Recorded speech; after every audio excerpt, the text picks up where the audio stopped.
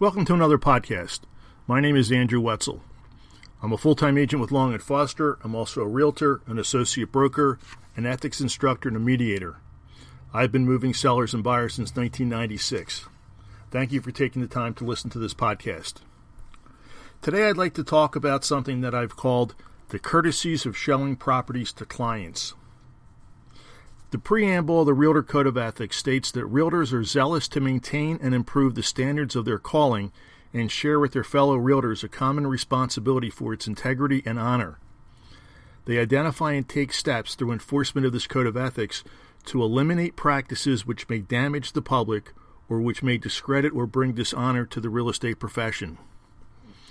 One of our most basic purposes is to bring sellers and buyers together. We are matchmakers. Typically, the formal process starts with showing a prospective buyer properties that interest them.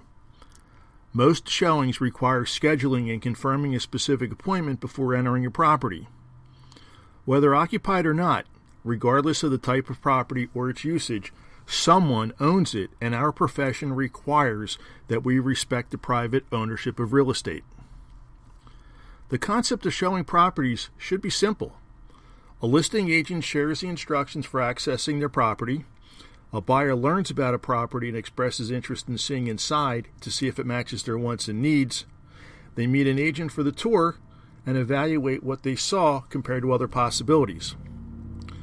While a listing agent and seller have no idea whether a buyer is serious about buying or can even qualify to offer the seller what they want or need to complete a sale, the minimum expectation should be that the agent and buyer show up within the scheduled time frame, that the property be entered in accordance with the seller and listing agent's instructions, that the people respect the ownership of the property as well as any personal property inside it, and that when they leave the house as they found it, which typically means that they turn off the lights and lock the doors.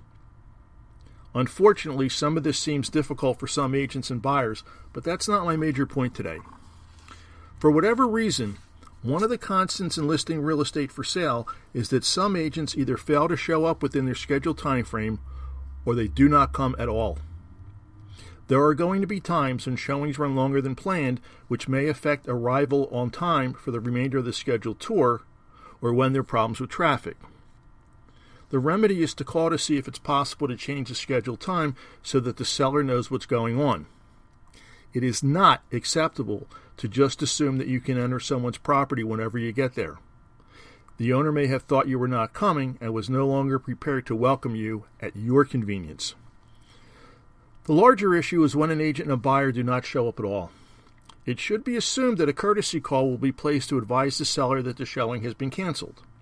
The showing may or may not be rescheduled, but at the very least, the seller should be told if you're not coming as scheduled on that day. Common sense dictates that selling real estate is going to be quite different from simply living in it. Showings are not always convenient, no matter how much a seller wants or needs to sell, even if the property is vacant. Sellers do not know whether they're having their time wasted, but they generally endure if it means delaying a meal, changing their plans, or doing something that accommodates someone they do not know. Inconvenience is one thing. It is expected. But failing to show up for an appointment without canceling it is rude, unprofessional, and shows a lack of courtesy and respect for others and their property. Again, there may be a perfectly valid reason, but this happens too often, and most agents will never call to apologize or explain what happened.